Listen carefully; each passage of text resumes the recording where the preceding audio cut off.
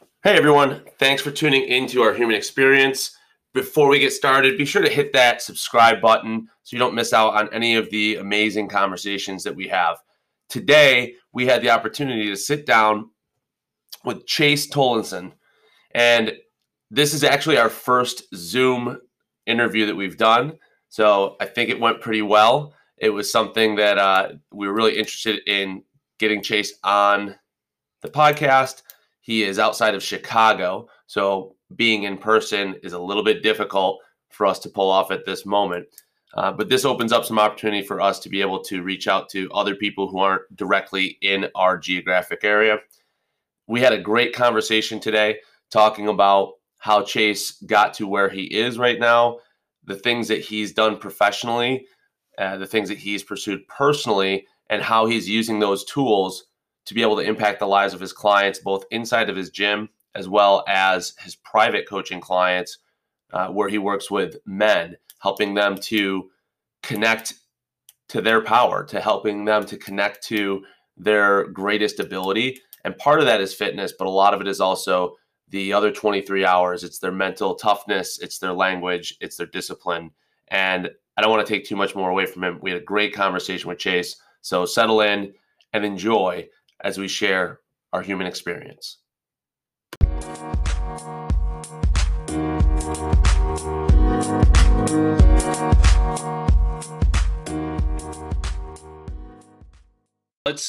Let's just kick it off, man. I want to hear a little bit about your personal story, your background, how you got to where you are right now, and touch on the pieces of that experience that were the most formative, the most valuable for you in what you're doing right now and kind of how you're living your life right now.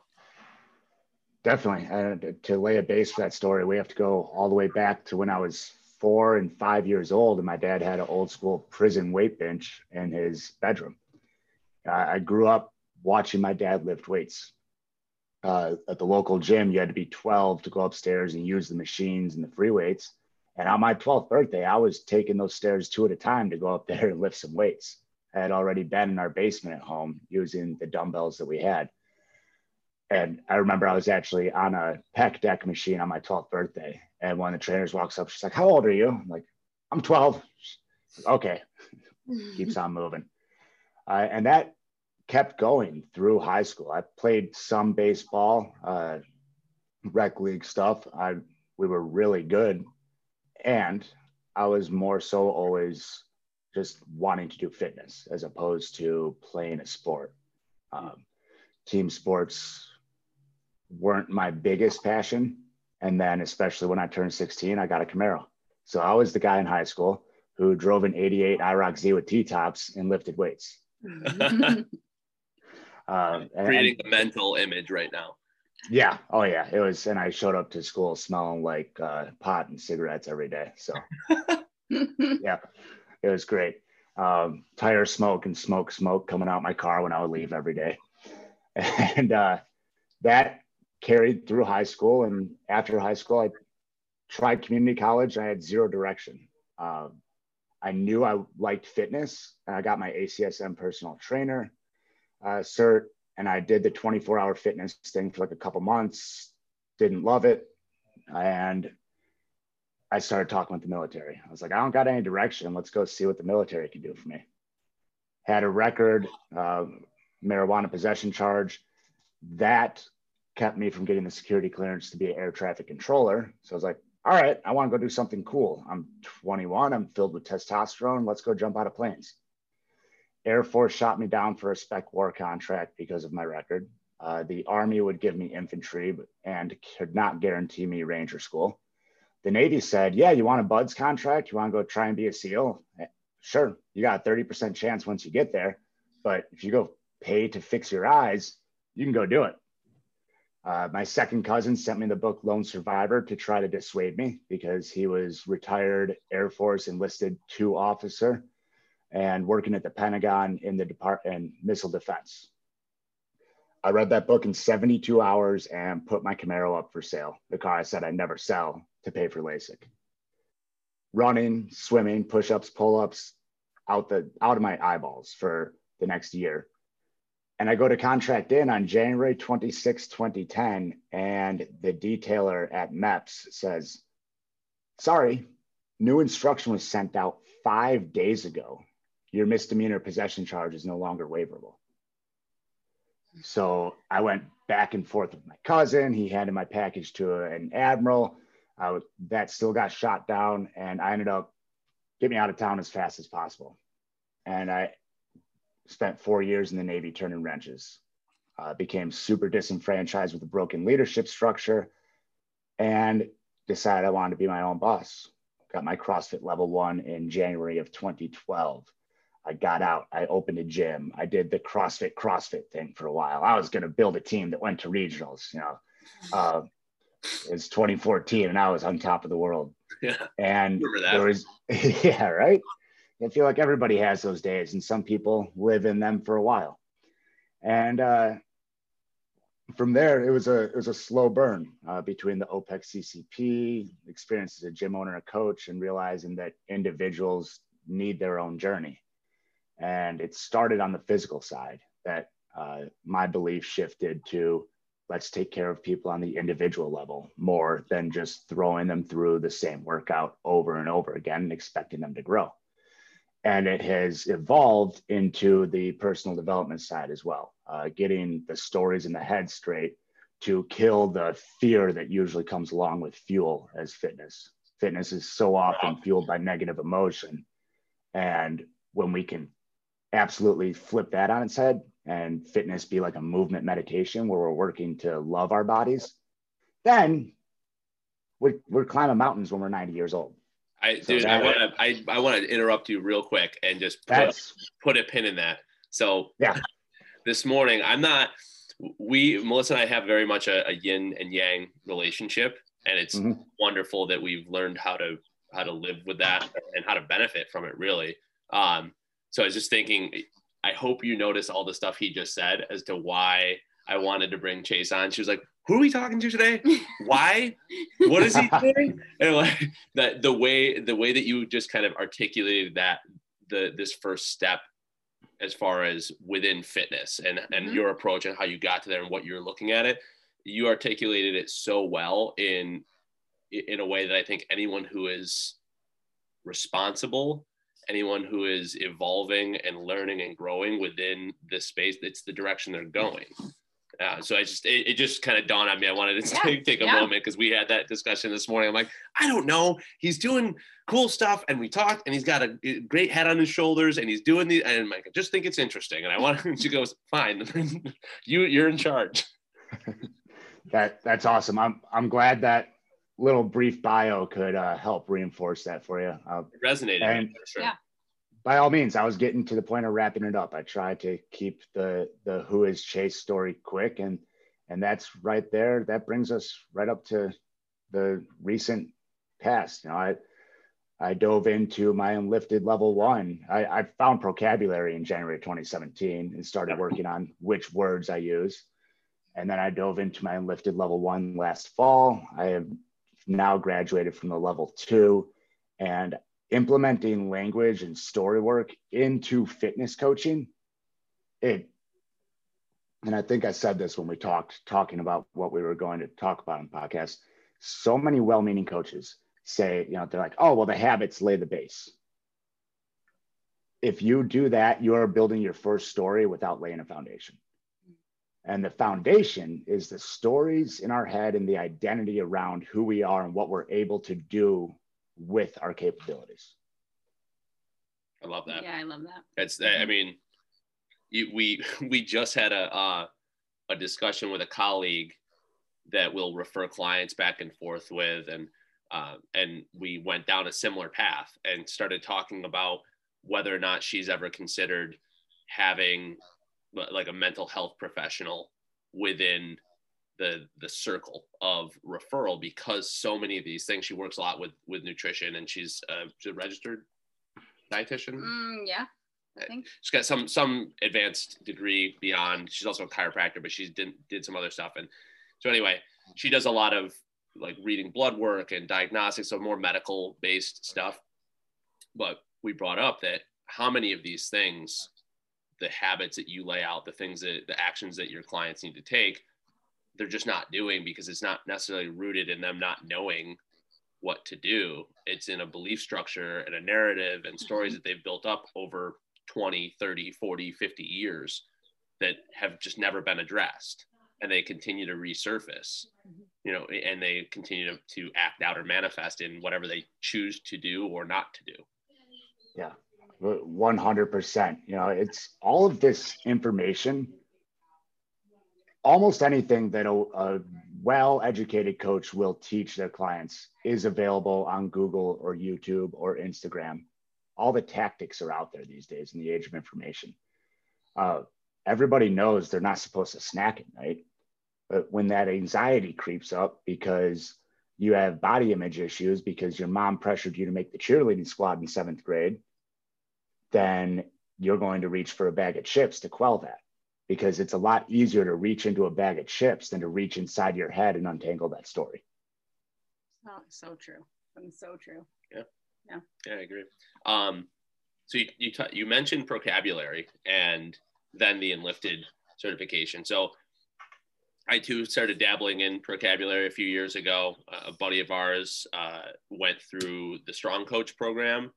When it came out, and him and I would talk about that. He's super focused on language and uses it a lot in his parents' or family's company. So he's got somewhat of a leadership role within there, and he's helping to try to shape the culture. And him and I met up yesterday. We had a really long conversation about how valuable language, not only external, but internal, and how he chooses to use his language, how that's shaping a lot of the guys in their workforce and changing, you know, their outlook on going to work and what they're doing and whether or not it's a good day or a shitty day. And it's been really interesting and valuable. And he's someone that's pushed me to pursue it more, where I kind of just dabbled and I looked at it. It's interesting. And I am curious to hear, what was the big difference or the big leap from studying the vocabulary stuff to moving into the Enlifted and then the level 2 Enlifted? What are those? How have each of those tiers served you? Awesome question.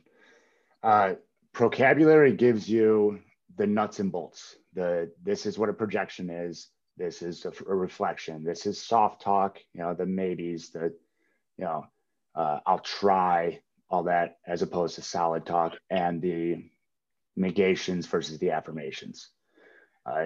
It creates awareness. The Enlifted level 1 is the best personal and professional development course I've been through, because you are learning the coaching system for rewiring language and rewiring stories by going through it. And you dive into your own story in the Enlifted level 1. And for me personally, I learned very well by doing. So when I got in there and I started digging into my story, and we went through the 4-step process, and you start seeing how we can translate true stuff about life in real time, then it really starts to take those nuts and bolts and start to build a house with it.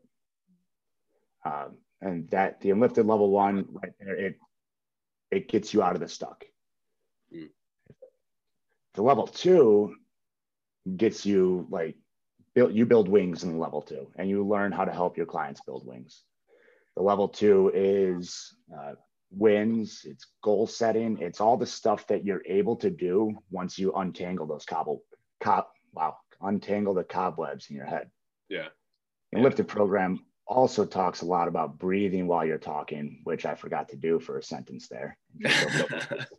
Well, there's no perfection, right? There's no point of arrival. No, the journey is the reward. That's it. Mm-hmm. I love the way that you laid that out, because I personally have been, I've talked with Mark a number of times, because he's just a good dude. If you reach out and ask a question, he'll get back to you and leave you a little voicemail. And him and I have jumped on a call on it. And I've looked at doing the Enlifted level 1. I just haven't done it. I haven't acted on it as of yet. there's other things that we're putting energy and money and time into, but I have also still been curious as far as what exactly it is. And I love the way that you laid it out. We've mentioned this program on other podcasts before because I love the work that they're doing. And I think it's really valuable. I love that idea of vocabulary is welcome to the wood shop. Like, here's all the things, here's the tools, the things that you can use. You know, they exist now. They're there. You can choose to use them or not. Mm-hmm. The level 1, put your own your own oxygen mask on first. Let's take care of your shit, figure your shit out so that you can truly speak from experience and know and understand what that path is going to look like for someone else that you are coaching or advising on this. And then that next step up, it sounds like, this is where we take all those lessons you've learned, the tools you've learned how to use, the lessons you've learned about yourself, and how we can start to share that information and knowledge with other people. I think that's a really digestible way, at least for me. A lot of these interviews I'm just selfishly trying to learn shit that I can mess around with or grow from. And so that just really clicked and made sense in my head as far as how that progression works. Mm-hmm. So yeah, I appreciate it.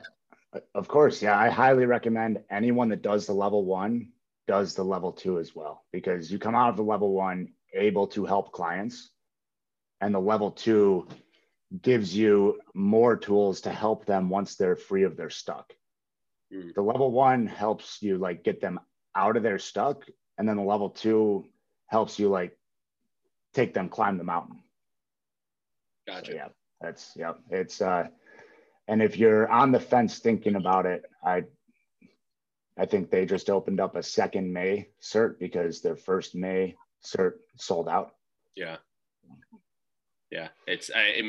I'm not on the fence thinking about it at all. I'm trying to make sure that I have a tendency to put my fingers in every pie on the windowsill if possible. And so I'm literally finishing up a 10-week course right now, and then have another, I don't know what the duration is going to be. There's another course that I'm working through after this. It's 6 sessions, but I think they might be spaced out every 2 weeks. Okay. But either way, that's all kind of besides the point. But I will have a tendency to be like, I want to do all these things at once. And I'm like, plus we have 2 kids and businesses and other things that we're trying to do in a personal life. And then I do a shitty job at all of them. So that's why we get along. What's that? That's why. Yeah. Yeah. Right. Yeah. It's interesting just listening to kind of how you grew up, at least the quick overview of it, time in the military, and then stepping out. I feel personally a lot of parallels to that. You know, I served in the Marine Corps, went in for very much the same reason, because I really had no fucking idea what I was going to do. I was smart, but also very lazy in school. And so I was just like, I don't know. And, got in a lot of trouble, semi-criminal, doing stuff before that. And then went in and had this very conflicting experience where it was some of the deepest, most meaningful relationships that I cultivated while being in there, and also just despised what you talked about, which is this terrible leadership. And not universally, there was great leaders that I worked with and was exposed to, but generally speaking, this huge bureaucracy that just makes what seems like nonsensical decisions for efficacy of mission and et cetera, et cetera. And that spills over into the public sector as well. You get out into business and working at various companies. And so there's just a lot of, I can relate to that, and I appreciate hearing someone else. So it makes me feel less crazy, I guess, when like, oh wait, there are other people that think this way. They're like, dude, it was, in the Navy in E7 as a chief, and all my chiefs throughout my 4-year term up until the last 6 months were all, in one way or another, an example of what we're talking about. If the chief I had for the last 6 months had been there earlier on, I would have re-enlisted, because he was one of those few and far between good examples of somebody who stuck up for his guys and, made sure that the work was done the right way. And it's unfortunate that that's so few and far between. And I feel like in the military, we see that in a bubble. And then you get out and you're like, oh, there's a lot of issues with personal responsibility. Oh, yeah. You see it, it pops up everywhere, right? Mm-hmm. And I think it's valuable to have someone like yourself, and it's something that I'll do in conversation too, pointing out to people that maybe have not had no military experience personally or even within close relationships in their life. So there's this stereotype of like, oh, you were in the Marine Corps, everyone was a fucking badass. And I'm like, nope, not really. There was a bunch of guys with man tits and lazy and didn't do anything. Like there's everything. There's everything that you see out there. Not everyone's like a stud kicking down doors and doing all that. And to see that in an arena where most people perceive there to be like, oh, leadership. Like I've had people call me, John Gilson from, again, Faster, had a long conversation with me that I'll never forget. Him and I were talking, and he's like, what do you think about hiring veterans? And I said, this is going to sound weird, but I don't like doing it. Because I was at the time I was working for a nonprofit that worked with veterans with traumatic brain injury and PTSD. And a lot of the guys that would consider coming into the program, or people that would refer, they'd be like, how many veterans work on staff? And I'm like, me, no one else. And they're like, don't you think you should have more? I'm not against it, but I think the merit of the person I'm hiring for the job they need to do should outweigh what they did in the past. I'm just going to point out there that the military is full of the same people that are out in the civilian world. So whatever percentage of shitbags, whatever percentage of lazy people, whatever percentage of rock stars and amazing leaders, it's very, very similar. It's not an asymmetrical world that we're in. And so, but it's hard, I think, for a lot of people to wrap their head around that because they have this kind of fantasy vision of, you know, of what military life looks like and what the soldier looks like. And so they think, well, I got to hire veterans. They're disciplined and they're reliable and they'll get the job done and they're innovative and they're leaders. I'm like, maybe. And I remember telling John, I go, actually, if I were you and you're looking to hire a veteran, I would look for someone who got in trouble and then dig into why they got in trouble. And if it's because they were being a good leader, they were thinking creatively and outside the box to solve problems, because those are things that I used to get in trouble for when I was in the military, and it didn't make any sense to me. And it's like, so it was a weird conversation, but I think a really valuable one. I remember him thanking me. He's like, dude, this was great, because so many people just are like, no, it's a good move. Hire veterans. They're great employees. Sometimes they're great employees. Yeah. Sometimes they have great leadership skills, and sometimes they're reliable. And sometimes they're not, just like anyone who didn't decide to serve. Yeah. I think talking about being in bubbles too, like having not been in the military, but being in the fitness world, like that's another bubble, right? And we surround ourselves with people that think like us, act like us, look like us, do similar things, prioritize the same things. And then this past year has highlighted especially that people don't have accountability. They don't have personal accountability, and they don't do like, so when things shut down, we're like, all right, let's double down on all the good things we're doing. And let's really make sure that we're focusing on, you know, XYZ to make sure we're in the best place possible. And then we realize that most people aren't doing that. Yeah. Like, most of our clients weren't. And we took that as that's a failure on our part. If within 2 weeks of being shut down, you can't sustain healthy habits, moving and eating well and sleeping and all these sort of things, just because you can't physically go to a gym and work out, that's a failure on everyone involved for doing that, because we haven't cultivated that behavior out of you. 100%. And I like to look at failures as lessons. Opportunities.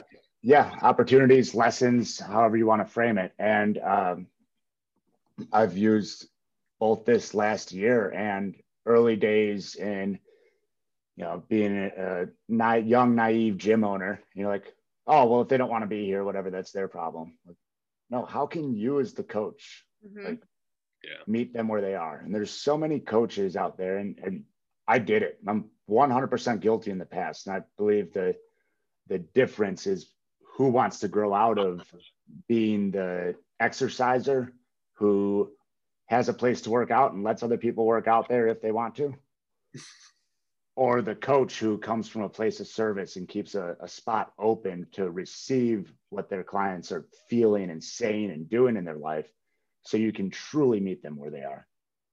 Yeah. I think that's a big, you talk about that bubble. It's when I had the gym the first couple of years, I was here 5 a.m. to 9 p.m. And then I got the opportunity to go on a vacation about 18 months in. And I was like, oh, there's people out there that need more help than even some of the people in my gym. They exist.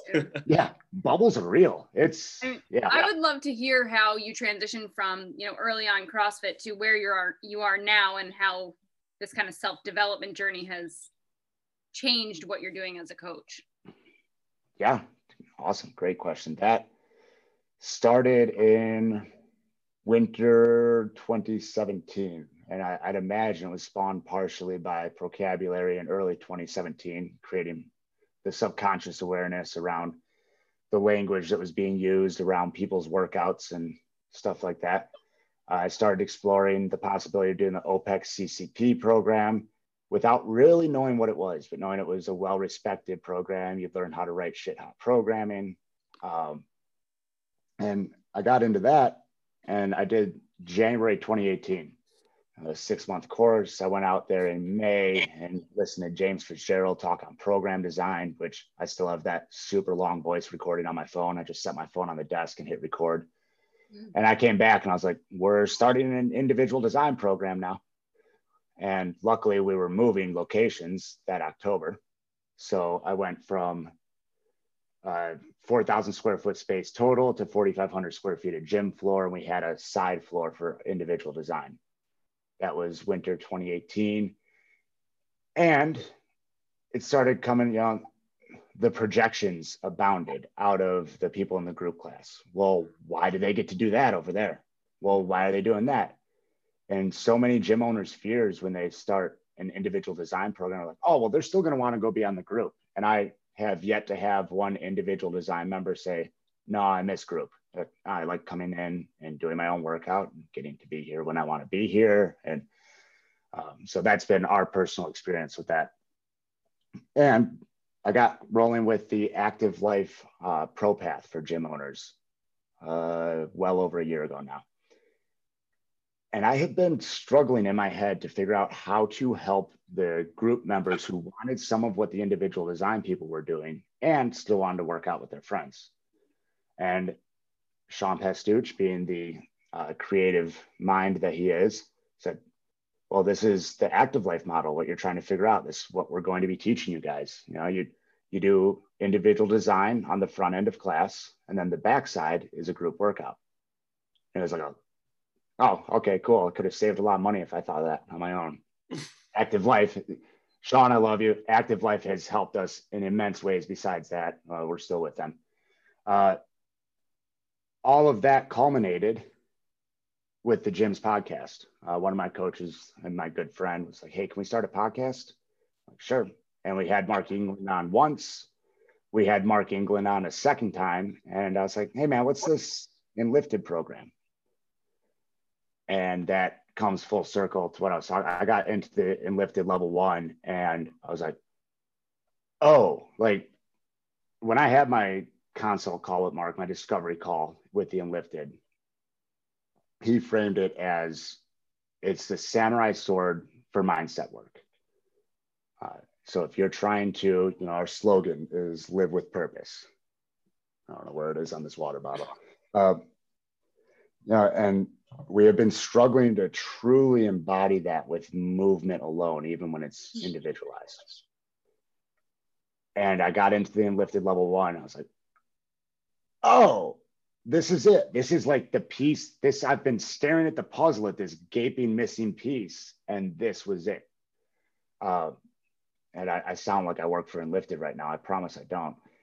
And I got into there, and one of the first changes we made while I was still in the Enlifted program was we start every class with affirmations. And it sounds like woo-woo and kind of weird at first, and the members dive into it. And we have a list of affirmations on the board. Pick one that resonates with you that day. And during the warm-up, they coach says affirm, and every 45 seconds, and members say their affirmation. And like the energy and the vibes, if you will, and the mood in here has just went up. People are more consistent. And it has come full circle to things like I was talking about with, someone's like, hey, I need help with mindset for nutrition. Okay, cool, let's talk. And it went to 7th grade cheerleading and even deeper than that. So that's, I hope I answered your question, because I tend to go off on tangents. Oh yeah, that was beautiful. Yeah, I mean, I completely, what you just said about, something being from someone's childhood that is now making life more difficult, 30 years later. That's, I mean, I've done the majority of the lifestyle and nutrition work with our clients over the 10 years we've been in business. And I can't tell you how many times I've sat with people and, they're like, I want to lose weight. And I'm like, okay, what would that do for you if you lost X amount of pounds? Or, why does this mean something to you? And where does this stem from? I created a course for women. It was only a 4-week kind of teaser course. I'm potentially thinking about opening it up to a much longer in-depth, but it was all about just learning self-love and body acceptance and positive language around your body. And the women in that course were just, I mean, so many of them. The first question I asked them was, where does this idea of what your body should look like even come from? And they talked about, magazines, and, I had a woman in there that talked a lot about her mom and, being a gymnast, and just so much. It's like stems from so much, I think, in childhood. So I think that's great that that's something that you're able to communicate effectively and help these people with. Yeah. And it's interesting because I'm fascinated by,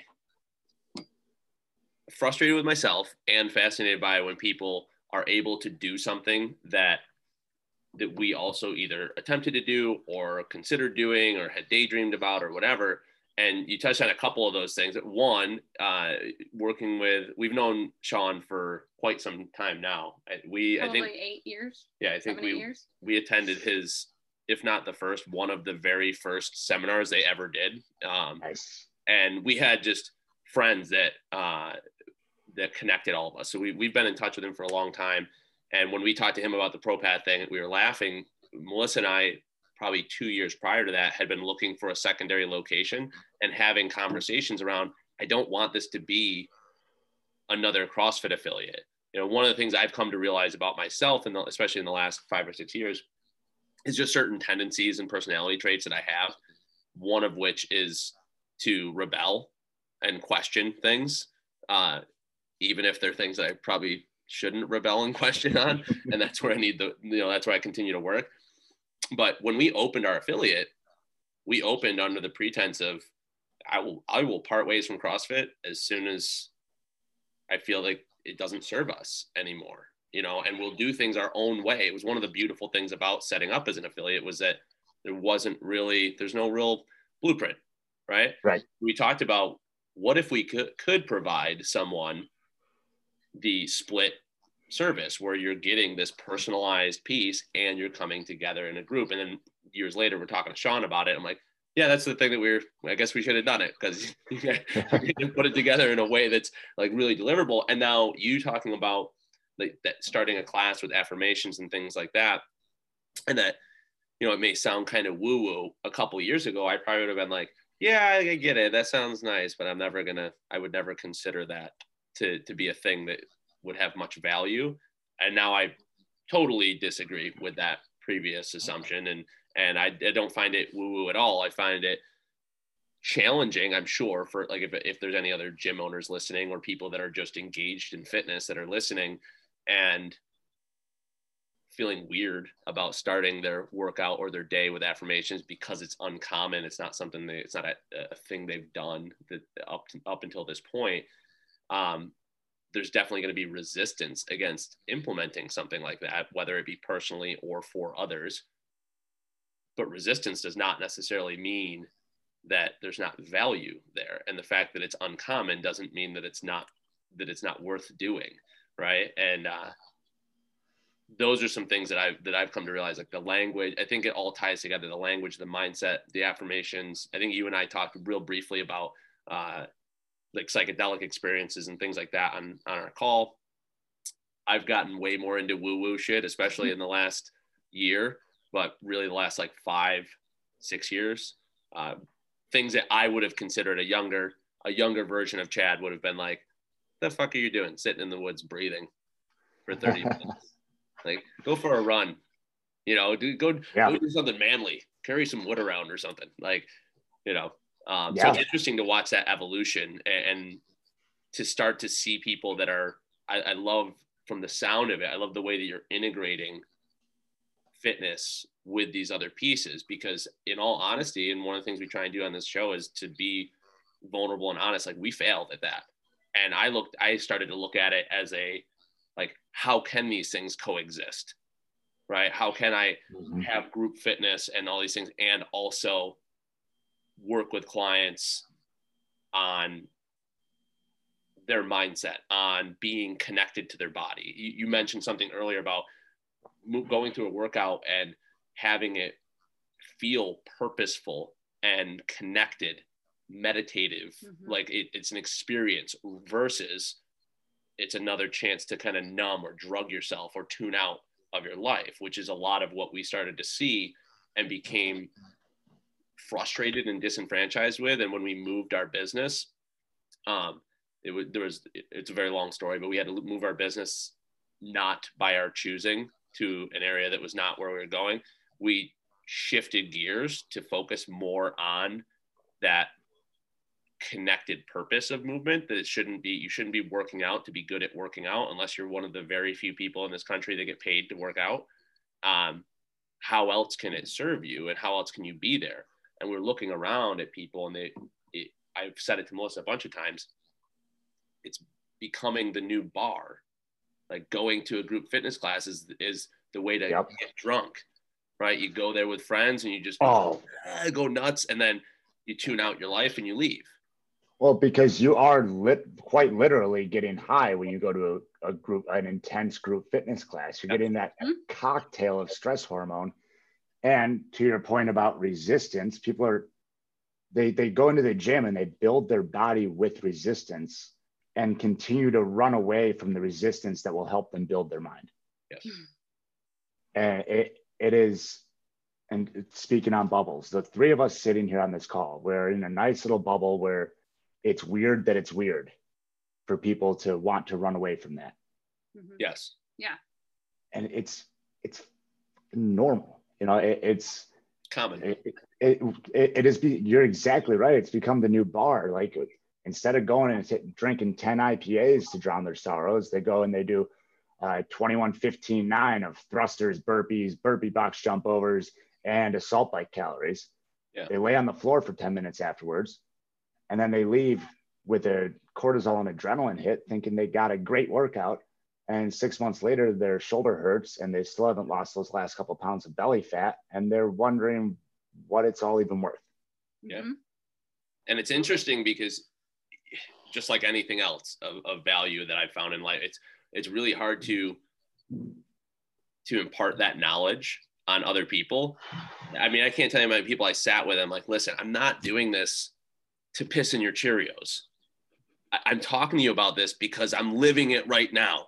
I'm 36, 38, now almost 40 years old, and have to be very cognizant about how I engage with fitness and with booze and with anything else that I would do in extreme measures earlier on in my life, because I dug myself into a fucking crater-sized hole in terms of my health and my ability to function. And it takes a lot of effort to get out. So it's not that I don't realize that it's fun for you to come and do a hard workout. I 100% realize that. And I think it's important that you do hard things with an intelligent focus, in a purposeful way, in a way that I immediately just thought of two clients years ago having this conversation around a Go Ruck.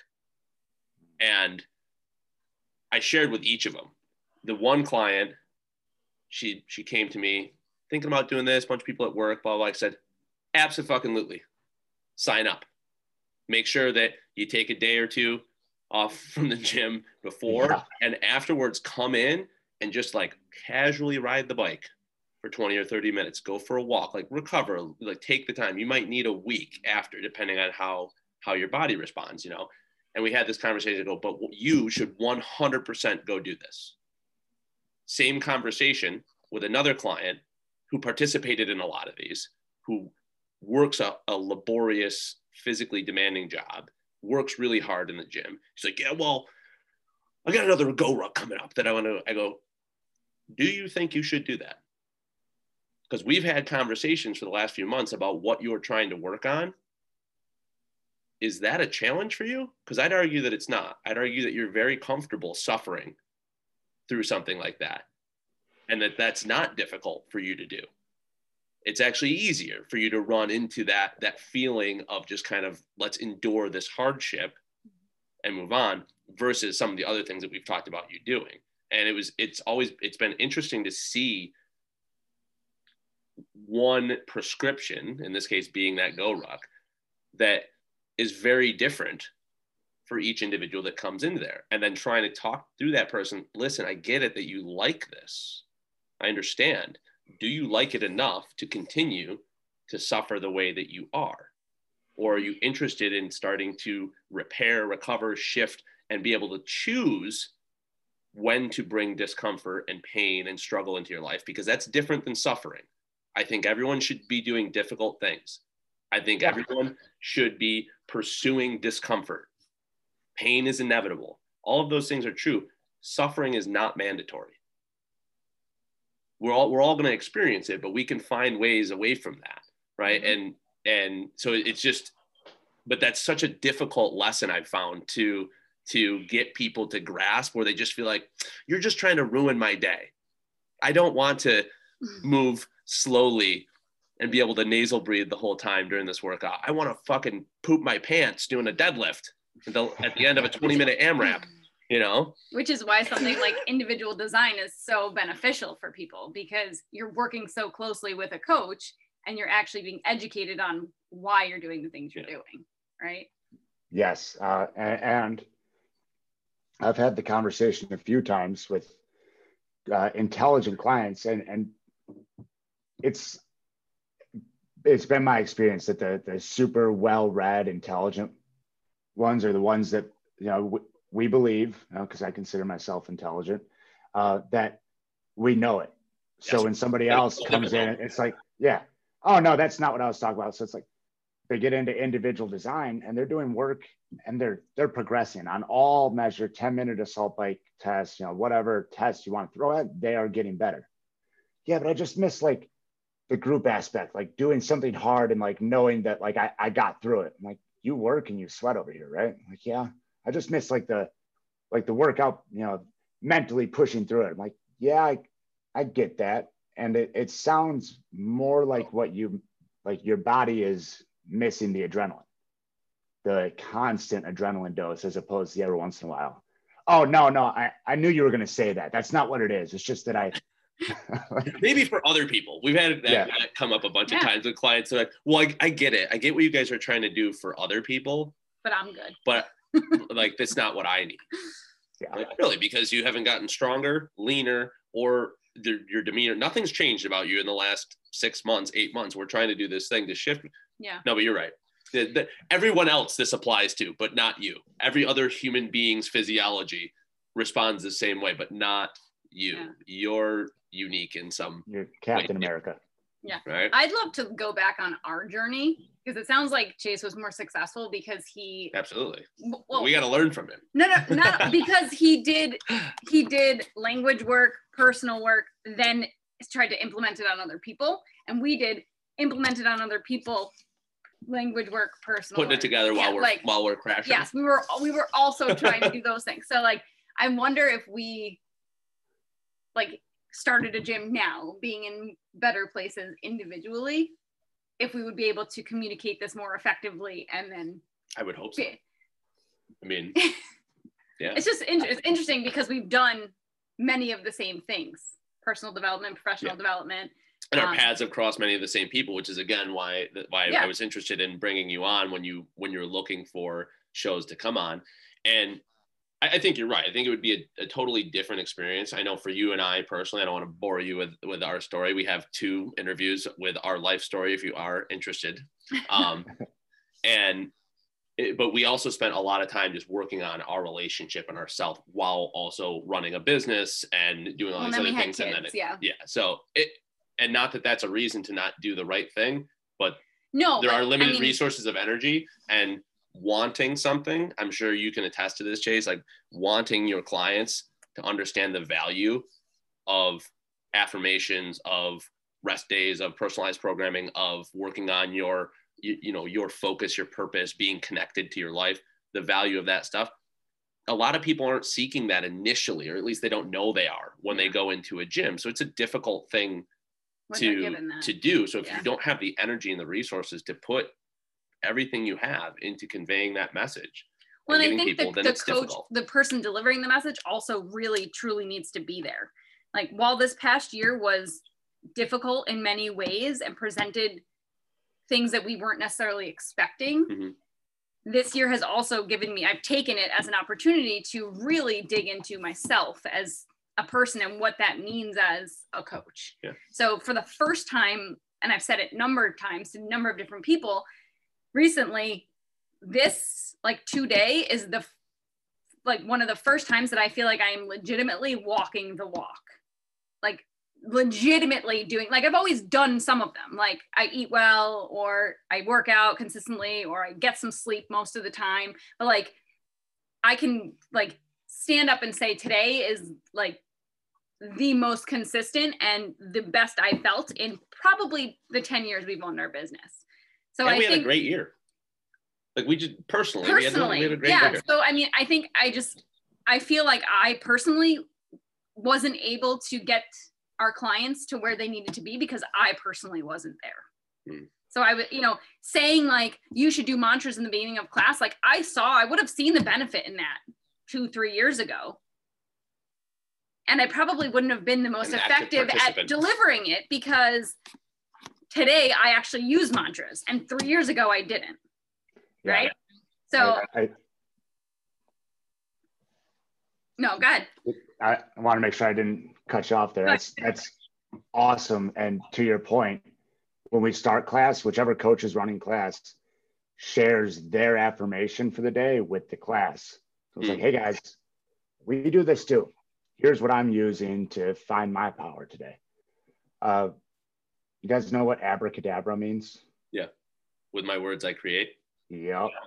I shared that on, so we have the course that I'm in right now. It's a 10-week microdosing course. And we have a call on Tuesdays and Thursdays. And the last call, one of the presenters was talking about various non-negotiable principles. And he related it specifically to entrepreneurship, but also was even if you're not an entrepreneur, all of these things will make your life better, no matter what you're doing. And one of the things that we were talking about was language. And I typed that in the little chat for him. He's like, I love it, Chad. And I know Chris, for the guy that was presenting for a while, he's like, that's right. I'm like, it does mean something like that. Don't quote me 100% with my words I will create. But it's a huge topic of conversation on those calls between us.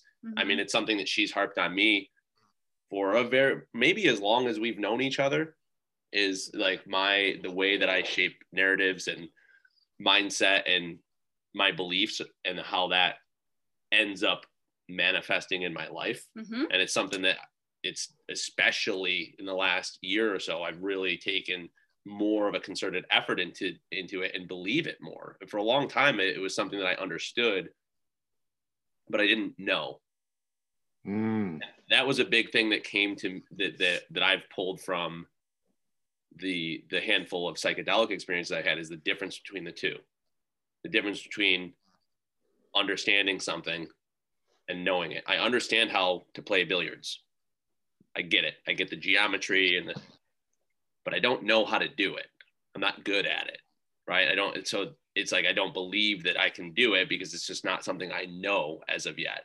And that's one thing Well, that we've, I think, been yeah. working on and cultivating, is actually knowing that language matters and mindset matters. And then because we know it, we act on it more frequently. And because we act on it more frequently, it creates this thing, and it just well, feeds and also itself. unraveling the stories in our heads too of surrounding, I mean, we've talked more personally nowadays, but like relating back to business and why some of our business things haven't been as successful, I think is because we've gone into it with, people aren't going to pay this much, or they're not going to care this much about, you know, personalized attention. And, you know, so then we roll it out with this like underlying feeling of like, we don't 1,000% believe in this. So if people can sniff that out. Yeah, 100%. And do you know what the reticular activating system is? Yes. Hell yeah. We got to jam in person sometime. We do. Have you explained it for the listeners before? No, please. So the reticular activating system is, what kind of car do you drive? Subaru. Subaru. Yeah. So it's the reason that when you bought the Subaru Crosstrek, you started seeing more Subaru Crosstreks everywhere, right? I mean, I got a Tacoma about a year ago. Next thing I know, I'm like, holy shit, there's like a whole Tacoma fan club out here. Yeah. Yeah. So, all right. On that note, if we're speaking in affirmations, we are going to see if my affirmation is, I am leveling up, I'm going to see ways to level up and reasons that I have leveled up. And I firmly believe that that's a big reason why people are resistant to them, because their reticular activating system is wired in a spot where they are so far away from being able to see that affirmation and see the things that are around it that support it. Yeah, I agree. And there's value. I think where I would get lost in a lot of this stuff years ago is looking at someone who would espouse these sort of ideas and basically immediately go on the defensive of saying, well, that's easy for you to say because you have this, this, and this, and you have it set up this way. So you can obviously say that, well, I manifested this. Like, no, you have fucking rich parents, and then this thing was given to you. And so then you could pour, you know, more gasoline on the fire. And blah. So I start making these stories up in my mind about why it does or doesn't work for someone else. And what's been really valuable is starting to learn how to recognize where some of my stories come from. What am I noticing around the world? And, you know, we had, again, without going too deep into it, but like we had a lot of relationship issues, and a lot of it stemmed from how I grew up. And we spent the better part of a decade getting to the point where, you know, Melissa and I started dating about 19 years ago. I don't know, 18-ish, 19 years ago. And the first like 11, I was a piece of shit. Like, I mean, she's an enduring person. Like, but it took a long time for me to get past some things. And I didn't even really know what I was doing, getting past these stories that I had in my head about being worthy of love, of a supportive relationship, of trust, of all of these things, right? And now I'm really working on a lot of those same stories around finances and success professionally and some of those things. And when you talk about the reticular activating system, like we have talked about this recently, the last couple of months, the only thing I saw growing up were broke people. We were poor. All my friends were poor. Everyone I knew, I didn't know what a successful person looked like. I had never met one until I was an adult, like late into my adult years. I mean, once I met her family is probably the first time that I could really can pinpoint recognizing like, oh, wow, they're like, they both have careers that they're relatively fulfilled and happy with. They have a family that is like, seems, it was so foreign to me. I'm like, they love each other. Like, really? You know, I used to tell her she had like a sitcom family. So like, you know, at this point I'm 20 something years old and I'm just realizing that you can have abundance, that you can have these things, and not everyone is broke as fuck and struggling and scraping by. And at 40, I'm still struggling with that stuff because I have to understand that that's what I saw, because it's what I knew, it's what I was reminded of, and it just feeds itself. And reversing that is tough. And I think that's one of the things that always turned me off to kind of spiritual or personal growth type things is it can be conveyed sometimes in a way like, this is so easy, just do it. Just affirm that you love yourself in the morning, affirm that you're beautiful, affirm that you'll be financially successful. And then like that, you will. And it's delivered in this way, like that's what's going to happen. Like, no, you have to unpack several decades of fucking nonsense and then start to rebuild what you're going to notice in the world around you. You have to destroy the things that you see right now that aren't serving you. And then you have to slowly build back in all the things that you want and need to see in order to evolve and move forward. And that results in the necessity of a death of a former self, right? You have to let that identity go. These are all very difficult things. And it's the reason why we don't do them much of our own accord. There's usually some sort of like catastrophic event or huge influence that drives us to let go of those narratives, those stories, that the limiting beliefs, who we were at one point in time in order to become someone different. Because if you become someone different, you're now in unfamiliar territory, right? You may have new friendships. You may lose old friendships. You may have new opportunities and lose other opportunities, or maybe they all coexist, but you don't know. And we cling to familiarity. I used to say we cling to comfort, and I don't think that's true. I've come to learn that that's not true over time, because a lot of people are clinging to shit that's far from fucking comfortable, right? And yes, sir. What we do cling to familiarity like a motherfucker, like we're hanging off a cliff and, you know, death is imminent if we let go. And that's a hard thing for people to get past. So I just love that someone like you is doing it in a way where it's accessible. And maybe I don't want to speak for you, but perhaps like the vegetables and the ice cream sort of scenario, like come on in and get exercise. Yep. We'll do some workouts. And then I'm also going to talk to you about this other stuff. Don't worry about that. We'll touch base on it every couple of months and we'll see. And then all of a sudden they're like, what did you do? Some sort of voodoo weird fucking shell game with me where I came in here to get abs and now I feel like a better person. That's what we've transitioned the gym to slowly. And that is full bore what I do online with men. It's like, I mean, yes, I want to hear about this. I want to hear about your program. Okay, I want to talk about this. I also want to talk about plants because we talked about psychedelics and plant medicine. And I have a couple questions for you because you said microdosing course. Yeah. Absolutely. Love to talk about the Primal Man pathway. Yeah. I mean, you've seen my Instagram feed. I'm 7% body fat. I put shirtless pictures up. Come get abs like me. Oh, by the way, we're going to talk about when you dicked your knee up playing soccer 6 years ago and that messed with your fitness journey. We're going to talk about when you dropped out of college and that gave you the idea that you can't finish anything you complete. Mm-hmm. And 2 weeks into 12 weeks, you're already going to be a man on fucking fire because you got your shit out of your way and you still have 4 or 5 more story work sessions to now start to create power because all that other stuff is untangled. So yeah, I sell fitness and then I make it easy. I rope and dope them. I sell the physical resistance and make it very easy to get through the mental resistance. I love that, man. Yeah. And you said that's like a standalone 12-week program that you do outside of your facility. Yeah, so that's all like a remote online program that I'm building up. I by and large, I have 2 other coaches here now that are Enlifted certified level 1. So I, by and large, try and let this place be where my coaches build careers. Mm-hmm. And then I'm building that up so I can still coach because at the end of the day, I can run a business well. I can coach. I enjoy coaching more. And we all want to be fulfilled.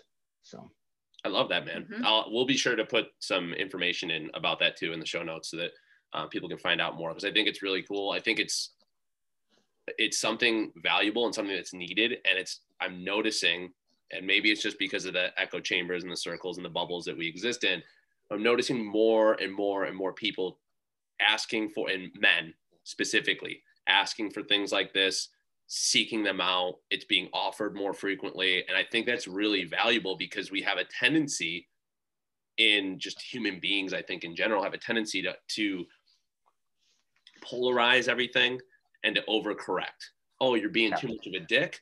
Now let's be really fucking gentle and soft and kind of like, well, you got to be in the middle somewhere. And I had this discussion with the guy who, this will be a nice transition into the plant medicine stuff. I had this discussion on one of the shares with this microdosing group where I said I started strapping the gloves on again. I used to do some MMA and Muay Thai. So I started strapping the gloves on again and just like hitting the bag a little bit. And I'm going to talk to one of my former instructors about finding some time to train with him and whatnot.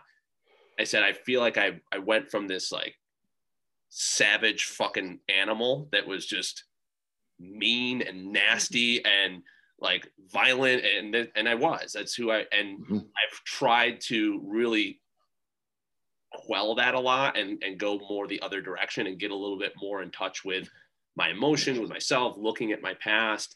Got 2 little girls now. So I'm like, I don't want to just be a fucking savage raising 2 little girls, but I want to be a little savage. So I started feeling like I was getting too soft and I'm like, I got to bring this back in. And it was funny because it was met with a little bit of resistance where they're like, I don't know if anyone that's ever met you is like, Chad just seems too soft. And I was like, I don't know. It's for me. It's not about like projecting that. Like, I want to know that I'm tuned up. There's a certain amount of comfort and pride that I take in being physically capable, whether that be, sufficient strength to do work, not just working out, like to do things, my ability to protect my wife and my children, my ability to play with them and do all of these things, protect myself. That stuff's really important to me. So I love seeing programs like yours where it's like, we're going to ask you to tap into some of these things, some of this resistance and why it's there. And some of it might be emotional, probably will be. And we're also going to ask you to discipline yourself and choose discomfort in the right doses and in the right places in your life so that you become strong, that you become hard in the right places and soft in the creamy center where you need to be, or whatever it is that, however that goes. It seems like that's what you're trying to deliver to men. And I think it's super valuable. And I'm seeing a growth in demand for that and availability for it. So I think it's really cool. I appreciate that. This analogy popped into my head earlier, and then you touched on this savage animal. Angelo Cisco, amazing human being. Yep. This analogy is from him, credit where credit is due. And the way he puts it is we all have an animal inside us. And most people go through life, that animal dragging them down the road. And then they go, oh no, I'm aware of that animal now. So I'm going to go stick it in a cage. And some people stop there and they've essentially, to your, like exactly what you were saying, locked their power away. And true power comes when you bring the animal back out of the cage and you can dance with it. When you can have it on a leash or even off leash, healed right next to you, and you can dance with the animal inside you. I love that. Yeah, Angelo's a good dude. We've known him and Marcus for a while as well. Again, it's just funny the number of inner cross paths that exist, but it makes sense though, because you start to gravitate toward people that are going to lift you, people that are going to help you evolve and challenge you. Mm-hmm. I think we so often seek people that just want to. We look for that confirmation. I want someone to agree with me, someone to tell me that like, oh, it's okay. Yeah, you've had a tough month, week, year, whatever. Like, oh, it's okay that you're acting like this because you had a tough childhood growing up, or whatever the thing is. Like, we see it constantly. I'm reminded of when we were teachers for about 5 years out in California, and in a really poor area, Southern California. And I had people talking to me at like a little party, barbecue, whatever, one time. And they're like, well, you don't know what it's like to be poor. We were talking about like some of the things that the kids were doing and saying. I said, why? Because I'm white. Like, obviously we're very Southern California. Our district was like 99.8% Hispanic. And I was like, listen, those kids are up against some really difficult challenges, but that can't be the thing they lean on forever, or they'll never find success. And I used to say it to my students when we're in the classroom. I'd say, you guys are, most of you are really great kids. You're nice. I'm like, you're not. You're a pain in the ass. And then get them to laugh a little bit and stuff. I'm like, but the reality is there's kids that live 40 minutes from here that have a lot more opportunity than you do. And when you leave this place, no one cares. If you're both applying for the job, it's the person that can fulfill the skill set and that can make the sale of themselves that they're going to be the most valuable asset to this company or this team or whatever. They're the one that's going to get the opportunity. Yeah. You need to work harder to get there. We can't let that stuff define it. But that's uncomfortable. We don't want to seek out someone who's like, hey, maybe you're wrong. But we need that. We need people that'll challenge us in a way that we know they care about what we're doing. And I think that's what ends up happening when all these circles kind of overlap, is it's a whole group of people that genuinely want you to do better and genuinely don't want to lie to you. Yes, 100%. To your point about challenging you, I was on the Alpha Hippie show with Angelo day before yesterday, I think. Mm-hmm. And he asked so many questions. It's like, oh, I got to think on that. Like, the guy is a wizard. And to your point about resistance, because we're circling and circling this, I'm curious on your thoughts, because it's been my experience that people that have had plant medicine experiences, mushroom, LSD, DMT, whatever you name it, that they are much more open to the personal development side of things. I think so. I think it's, at least, again, I'm speaking personally and also at watching the people who are a part of the tribe that I work with. It's hard not to. Mm-hmm. It's hard not to, like, you open your mind and your consciousness to so many other things that you hadn't really considered.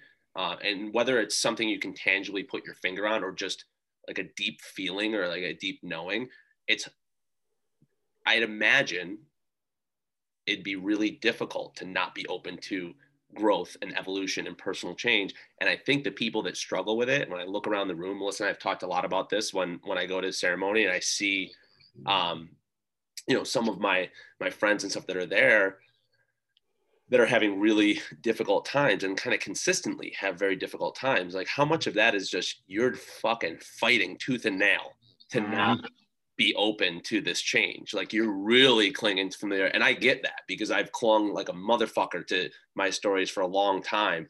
But it was interesting when I started going to these ceremonies, it was interesting to see that the previous 5 or 6 years of time that I spent sitting in meditation and all these sort of things that got me more comfortable with looking at less than favorable aspects of me and my decisions in my life, my actions, it almost prepared me to manage my experiences with medicine in a much different way. So like the facilitators and the healers that are there, I remember each time I go down, they look at me, they're like, damn, dude, like, you're just hanging strong. Like, you're going through it. And they're like, I know you're going through it, and it dawned on me. I'm like, holy fuck, I can. Like, the very first time that I did a grandfather ceremony, which is psilocybin, I remember telling Melissa, I expected it to be insanely difficult and super dark and just like heavy and not sure how I would be able to manage it. None of that was true. It was very manageable, 90% joy and light. And I started to understand the phrase that a lot of people in these circles will use, which is like, the medicine will show you what you need to see. Yes, and I took it out of my mouth. Like, I've lived a life where I know struggle. I know hardship. I know enduring pain. I know enduring discomfort. It's where I fucking live. It's where I feel comfortable. I love having my back against a wall. I intentionally put my back against the wall a lot of times. And so that, like, going down to these ceremonies, I didn't need more of that.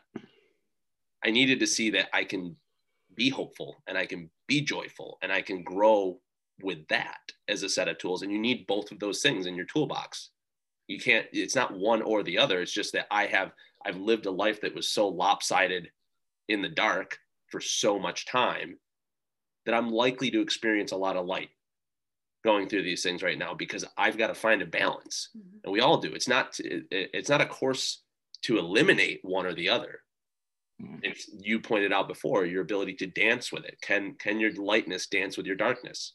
Can they both serve their purpose? That's the stuff that I think once you start to like feel it inside your heart, inside your soul with some of these plant medicine experiences, it's really difficult to deny it. And then it just takes someone stepping in and be like, hey, are you interested in, you're like, yes, sign me up. I'll do it. What are we working on? Language? Huh? Mental states? What are we doing? You know, you're like, this is what I was waiting for. I was ready for it. So I agree that it opens people up tremendously to personal development and professional development, just evolution in general. 100%. Psilocybin is a favorite of mine. And I had my first 5-MeO experience earlier this year. And even as someone who was already through and lifted level 1, I had mind-opening experiences, it rocked my world. And I came out of it describing it as the most beautiful experience I've ever had. And to your point, like, it showed me what I needed. And I was out of town at the moment at the time, and I was supposed to fly back on Tuesday. And 5-MeO was on Sunday. And I woke up Monday morning. I was like, nope, I want to go hug my wife. And I paid the change fee, flew home, got on the couch with my wife and dogs, and sat there for the rest of the day. Fuck yeah, dude. Yeah. So I think that's a big, you just touched on something that I've noticed is a big piece of this is getting back in tune with your intuition and recognizing, like, we have a tendency in our culture to want to subdue any feeling that is outside of like the flat line. Like, don't get too happy or too sad. Don't be nervous. Don't, like, well, these things all serve you. They're all part of your life. Why are you nervous? Are you actually excited and you just view it as anxiety? Should you take a drug to reduce your excitement about life? Right? Are you anxious because you're ill prepared for this thing that you're stepping into? Is that a lesson for you to be better prepared next time? Like, we're so often looking for a way to kind of quote unquote normalize our emotions instead of feeling them, right? We want to treat them. And it's things like that. Like, man, I felt really compelled to book my flight to go home sooner rather than later. Cool. Yeah. Spend a little energy and go. Right. And a lot of people are like, oh, well, I can't afford it, or I don't want to spend the extra $250. Like, no, just use that energy, because right now you're being asked by yourself to go do this thing that matters. You know, I think that's really cool. And this ties into the energy and reticular activating system. One of my clients in the gym, awesome guy. He's one of my individual design clients, been around 4 or 5 years, and he's worked out in the evening forever. And I get a text from him yesterday morning, about to hit my workout in the basement. I write him like one limited equipment workout per week that you can do at home. It's like, about to get it. I'm like, the fuck? Awesome, cool, glad you're doing that. He asked to get on the phone later that day. He's like, dude, so I woke up at 4 a.m. and couldn't go back to sleep, went and sat in a quiet room, and I just got this download. And I started writing, and it was like, dude, you work out at 5 a.m. now. That's who you are. And it has been a running joke in his house that, oh yeah, I'm going to wake up at 5 a.m. and go for a run for like 15 years. So, and have you read, dude, yeah. So have you read any of Stuart Wilde's work? I'm familiar, but I haven't read anything. Okay. So he talks about how the universal energy, and if we're going to go down this rabbit hole, he talks about how the universal energy doesn't choose. Whatever you give to it, it'll push back to you.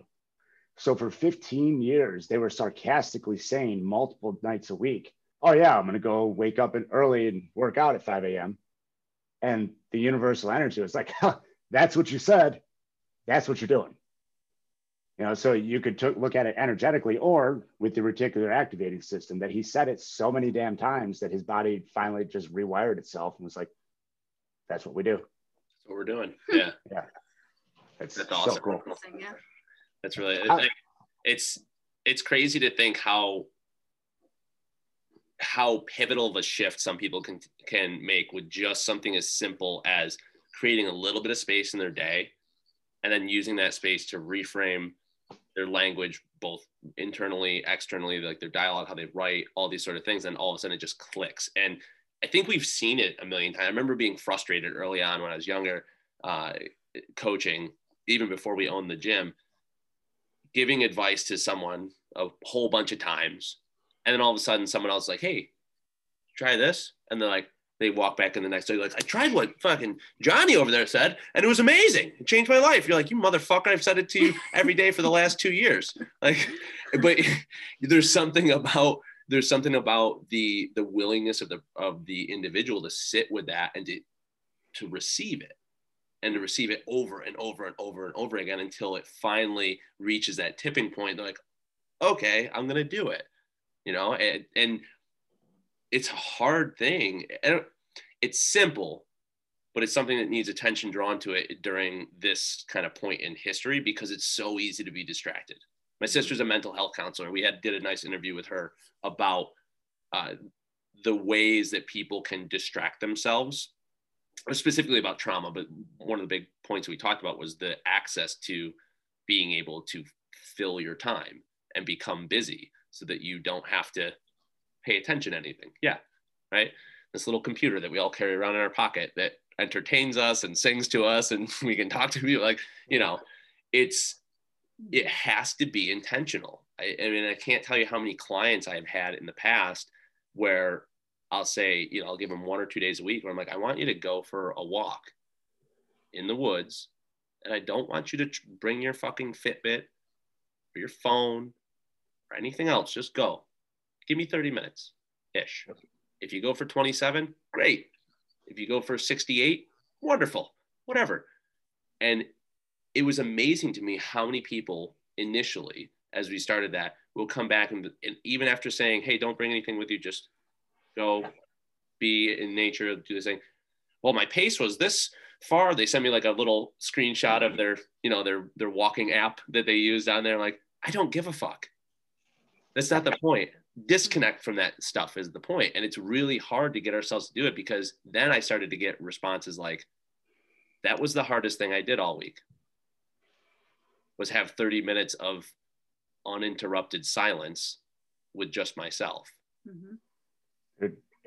You took it out of my head. Like when you started talking about quiet space, it's deviceless walks. Like it's in True Coach for every one of my clients in the Primal Man pathway, like 30-minute walk, no phone. Yeah. And you know what? If you're up for it, when you get home, grab a journal and start writing. Mm-hmm.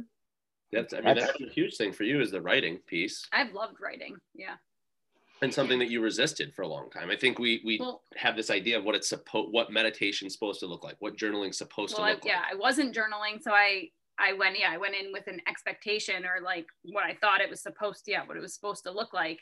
So I was like, I would sit down and be like, I don't know what to write about. So then I was like going off prompts, but then sometimes the prompts didn't resonate with me for that day for whatever reason. And then I was like forcing writing about that prompt and it felt forced. Yeah. It felt like something I just had to do. So now I just do literally like a 16-year-old diary. You know, I did it when I was a kid. I did it when I was a teenager. I don't know why. So one day I was just like, what if I just wrote like how I feel today? Whatever came to mind. Or what happened today? Stream of and then consciousness. it just dumps. And sometimes it's 4 pages. Sometimes it's half a page. Sometimes it's like bullet point, like you said you were going to do this. Now go fucking do it. Like, so yeah, that's been awesome for me. Yeah. That's great. That's, I've rebranded my journal, my book of spells, and my pen, my magic wand. Yeah. I love it. That's awesome. I'm interested. So I'm going to have my first experience or ceremony in the beginning of May. And I've been resistant to it because I thought in my closed-mindedness, thought I didn't need it because I don't have any real trauma and true darkness from like my childhood, my past.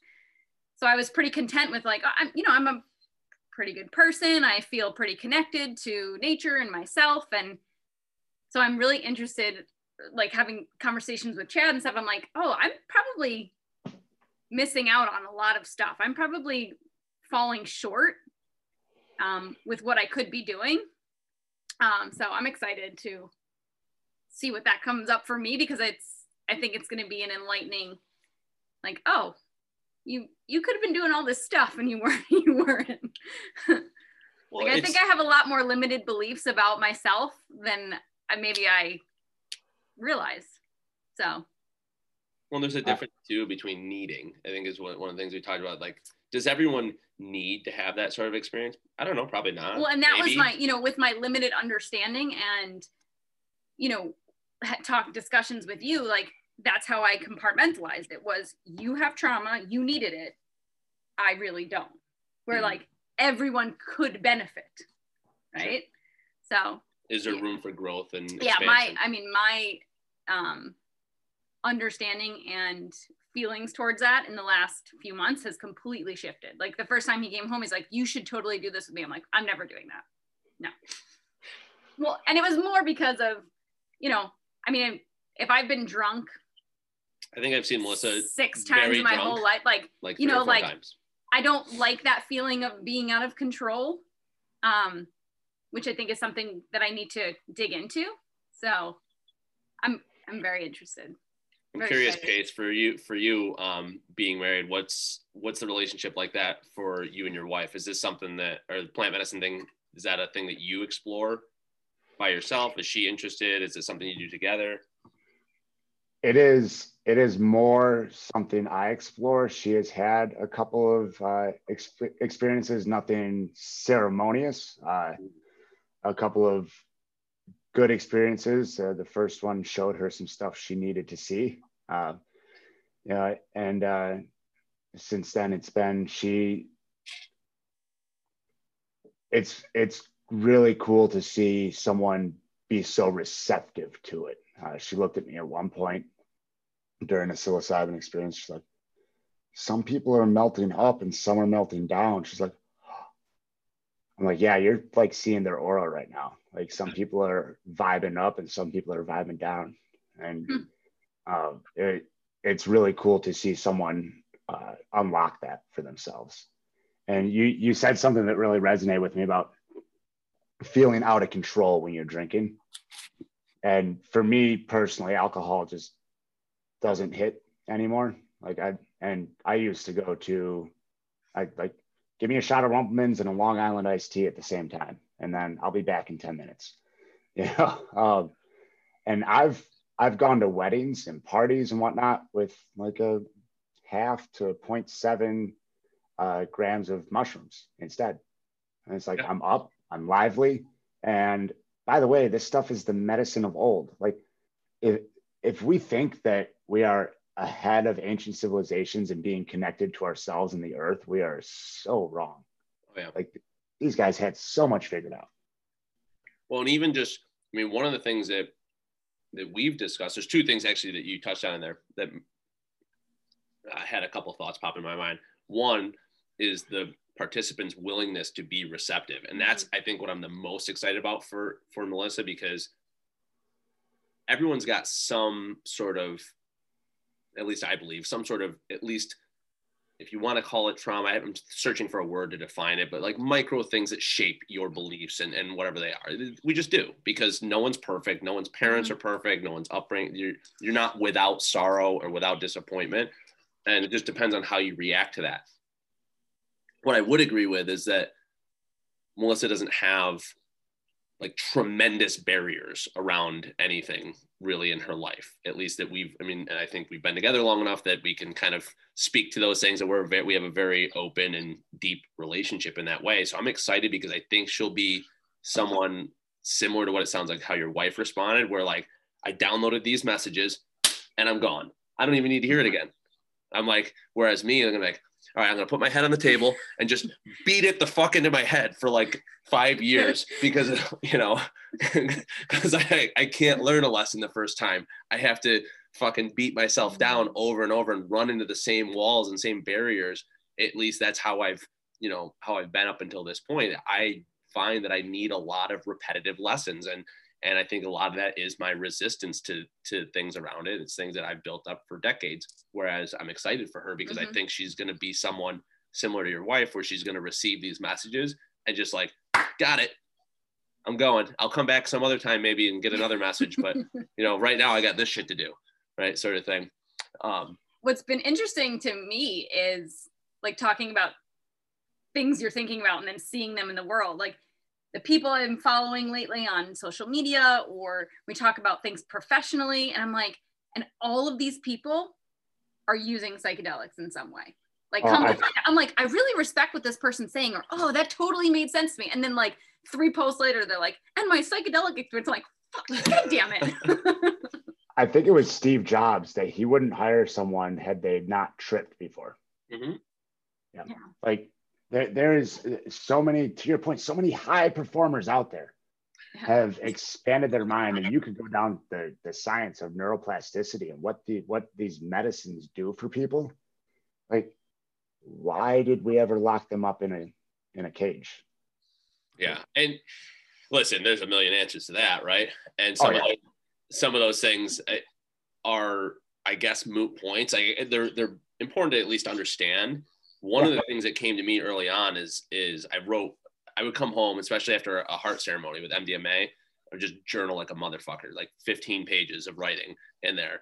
And some of it is even intelligent sounding.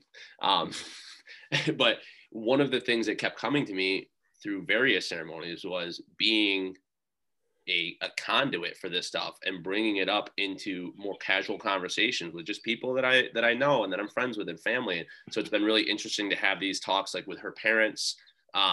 We went down, we were laughing because we were down visiting them a month or two ago. And it was one of my microdosing days. And so I'm like, I want to be down there for this and I want to do it. And so we're talking about it. And then I'm laughing because we went to the beach and we're running around on the beach and it was beautiful. Our girls are there and there's all these seals that you could go look at on an island. And I've been doing cold water immersion and cold showers and all that stuff for a while too. And I'm like, man, I should get in the water, to Melissa. And she's like, I go, does your dad have a towel? And she's like, I don't know, let's go see. So we go up there and I'm like, hey, I'm getting in the water. And they're all sitting in the car staying warm. And her and our oldest daughter came down.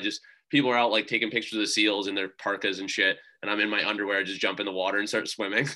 And we're talking about it after. I'm like, this is so cool and also really funny. I can only imagine the conversations that are happening in your parents' car right now. Like, look at our son-in-law taking drops of acid, swimming with seals. And but I want to, it's so weird, this compulsion that I feel to like normalize it in conversation, because it's odd to me how normalized excessive alcohol use is. And I was a fucking heavy drinker for a long time. And it's like, that's cool, bro. And you're like, oh wait, but mushrooms? What are you, some kind of sort of fucking loser? And I'm like, that doesn't even make any sense. Right? Let's actually look at like the data on these substances and what's more destructive than the other and what's more valuable than the other, how they are. Like, I'm not even trying to tell you don't drink, but just like, let's have a conversation about it. And it's been really fun to have those conversations with friends and family and just start to see it seep into people's minds where they're like, oh, maybe you're right. And I'm like, I don't know, I'm on LSD right now. Right? Like today's a microdosing day. And when I talk to friends and family about the course, they're like, well, how do you go through your life? I'm like, just imagine, I go, when you have a really nice day and you just feel like things are kind of clicking, you're able to stay focused on what you're doing, you're accomplishing work, you're in a good mood, you're talking to colleagues and friends and family, and it's just a good day. It's a lot like that. Like, that's what it feels like. Nature gave us a bunch of forms of Xanax. Yeah. I mean, this is my mushroom honey right here. Yeah. It goes in my tea every couple of days.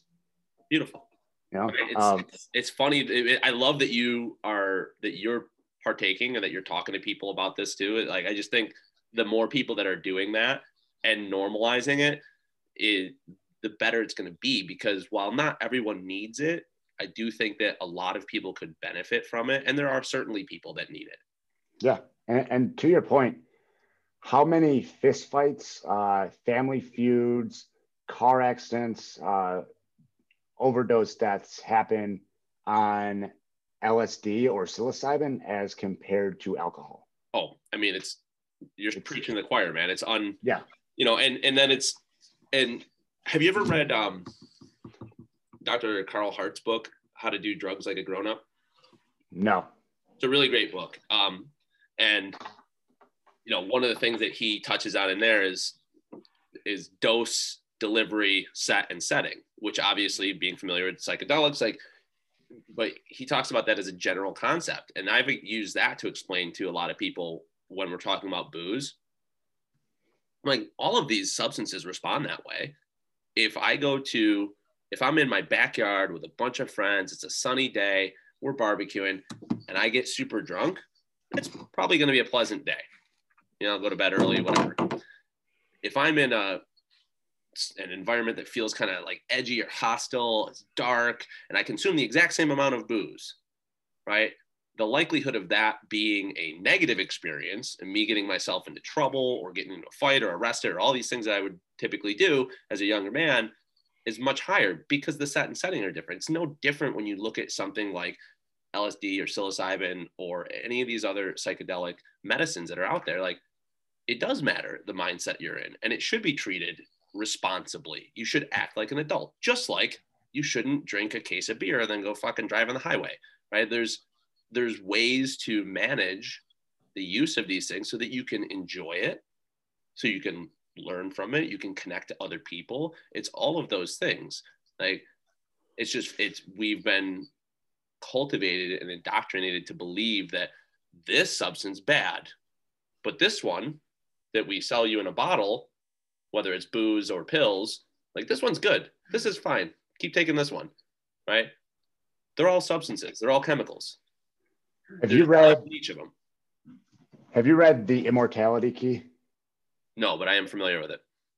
Dude, I mean, the ancient ceremonies, the Egyptians had like psychedelic fungus in their drinks. The funeral beers of like the Vikings had psychedelic properties. It's proliferated throughout history. There's evidence of it everywhere. It's interesting that we've chosen to separate from it. I think that one of the things that drives it in our culture in the US is being an individualistic society versus looking at it from, have you ever read the Righteous Mind? No, but I'm writing that down as right under How to Do Drugs Like an Adult. A lot of the discussion in that book is around, in the beginning portion, around morality and how it's developed in a culture that is individualistically based versus a culture that is based on the collective, right? And if you think about psychedelic experiences, they're very much the collective.